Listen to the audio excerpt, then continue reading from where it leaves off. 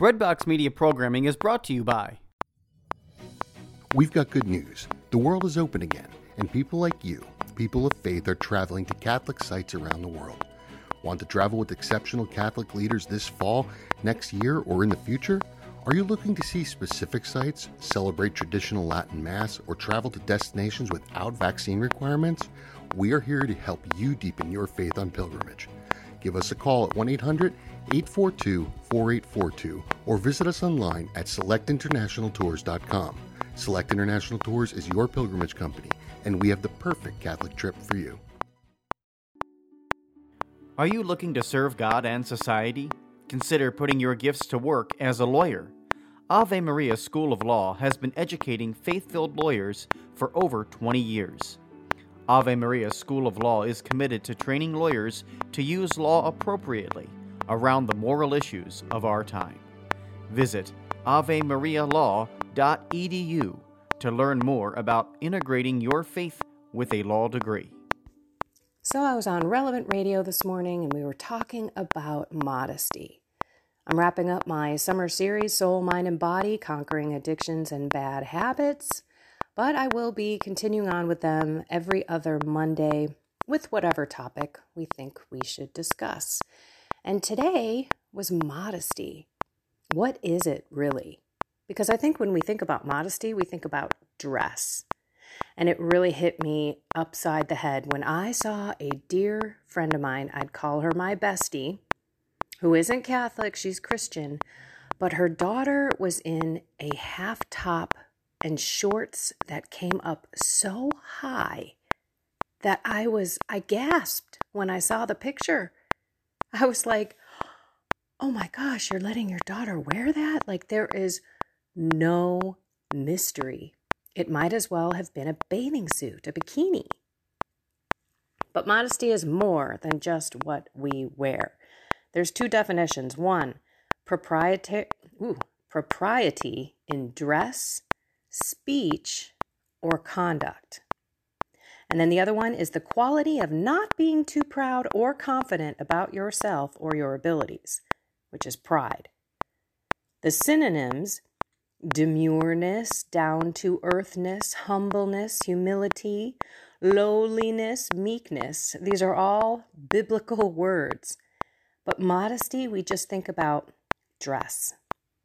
And when I spoke about modesty, and I always speak about myself, my whole ministry is the Bible and God's grace and all of the transformation in my life. So it's wisdom based on my experience. But it's always God who's doing it for me. And when I think about back in the day when I used to be a truck driver, used to be a drunken sailor with my F-bombs and my S-bombs and my dirty jokes and the behavior that I would display, flirting with anything that walked and just being crass and just, I was what they call a guy's gal. I hung out with the dudes and I acted like the dudes. I used to talk about how I watched pornography. I mean, think about that for a second. How is that remotely modest? It's not. And I remember when I was going to get into ministry, and I'm like, I'm not going to be one of those people that dresses like, a turtleneck, no makeup, frumpy type of thing. And now I look at people who go to Latin Mass, for example, wear the veil, cover themselves up. They have a long dress all the way down. I find it beautiful. I have changed the way that I look at my clothes and what I will wear. And the funny thing is, I don't know if it's really funny or not, but when I look at my body now, I'm in the best shape of my life. And I want to show off my arms because they're muscular. I think I have a pretty good body, and I could wear a lot of really risque, provocative-looking things.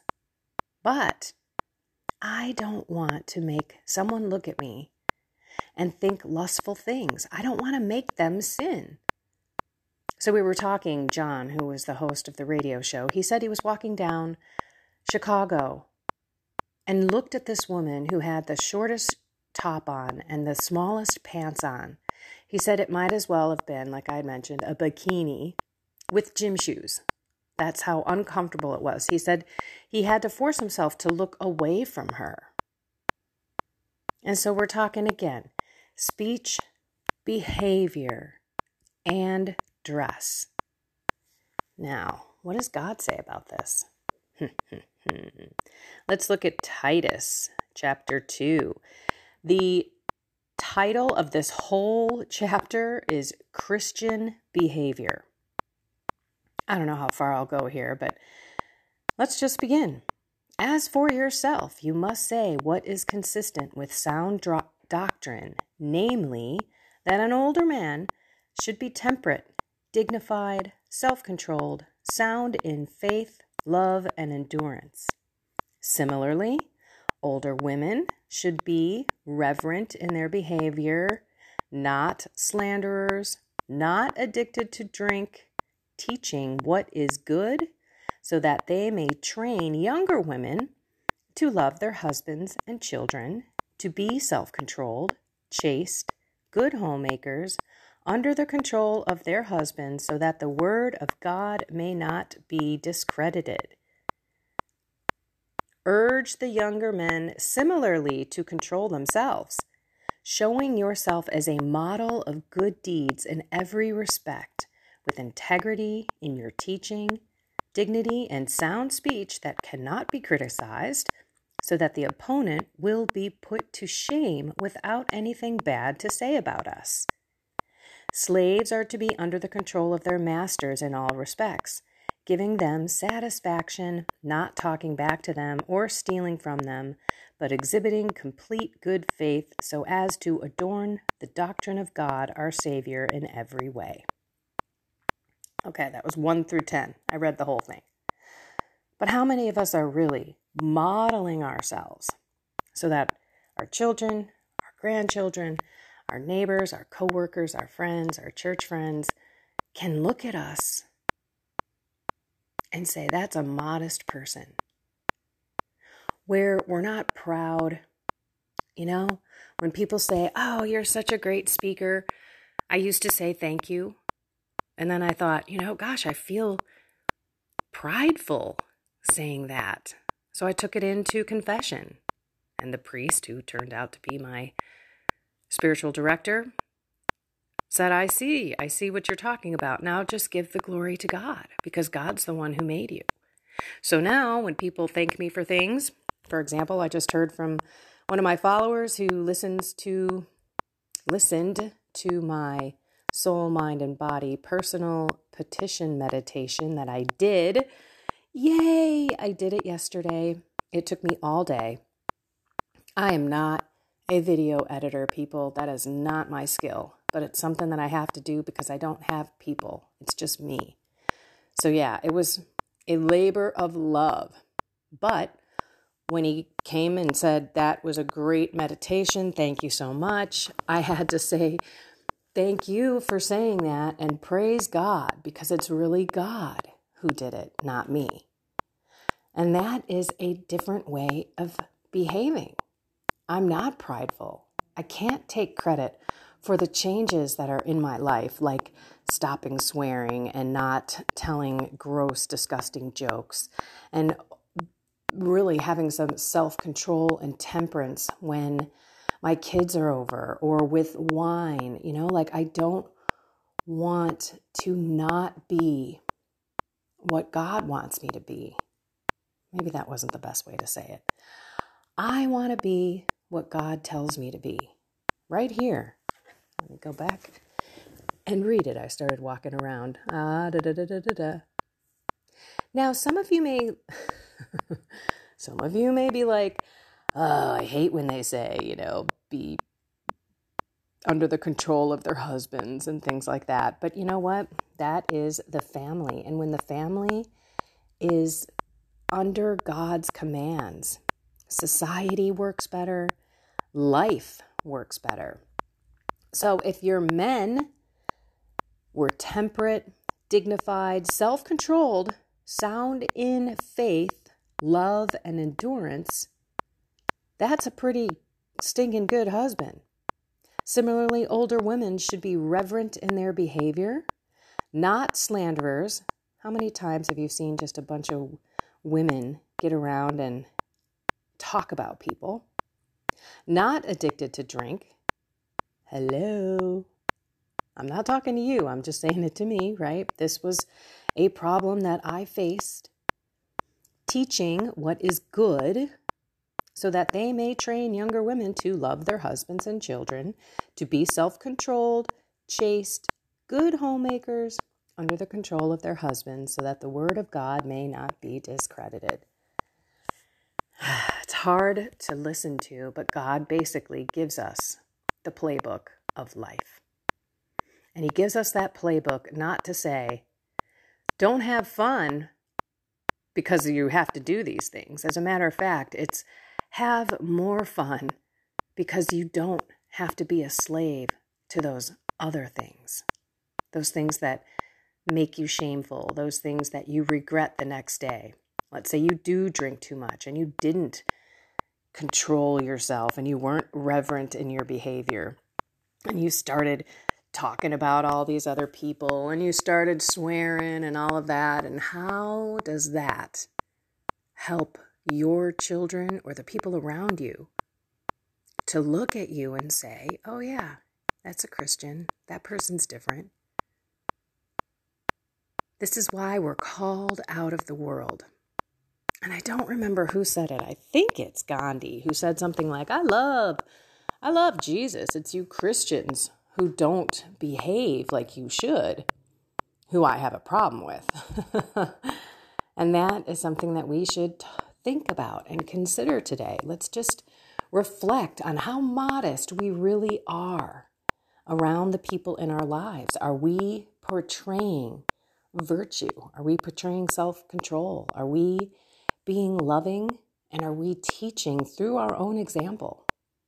Because I'm pretty sure most of us need some help in that area. So let's ask God. In the name of the Father, and of the Son, and of the Holy Spirit. Amen. Come, Holy Spirit, come fill our hearts with zeal and joy and love and respect for ourselves. We deserve to love ourselves. We deserve to be holy, to be virtuous. But we need your grace to do that. So we ask that you pour it out in spades in our life today and show us, rise to our eyes where we have not been what you've called us to be. And then give us the grace to accept that challenge, to look at our lives, to turn to you, and to ask for your help to transform us into who you want us to be. In your name, Jesus, we pray. Amen. In the name of the Father, and of the Son, and of the Holy Spirit. Amen. All right. I am so happy. Thank you, God, that I got the personal prayer meditation, personal petition meditation done. It's on my YouTube channel. It's in the Soul, Mind, and Body group. You have to join.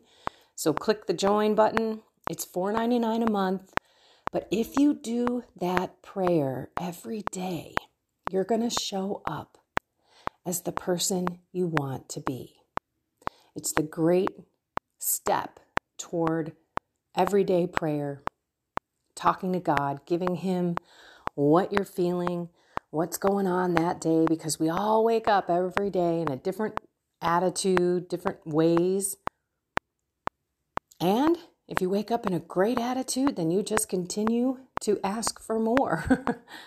And I would love to hear from you if you do go through some of those meditations. There's also mental prayer out there for those who have been curious about how to pray mental prayer with scripture. And I will continue to do more meditations as well.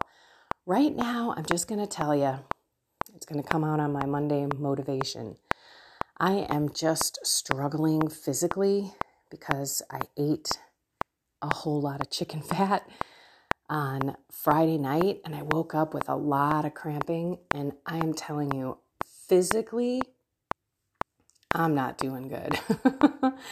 And I know it takes about 3 days for my body to shake this, but what do you do when you're like, oh, I just can't do it today, or I'm not feeling good, and you've got a ton of things on your plate? So keep an eye out for my Monday motivation video that will come a little bit later on YouTube, because we can do what we need to do even when we're not physically ready or feeling like we can do it.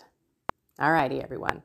I love you all. Find something more with God today, soul, mind, and body, and have a blessed and inspired day.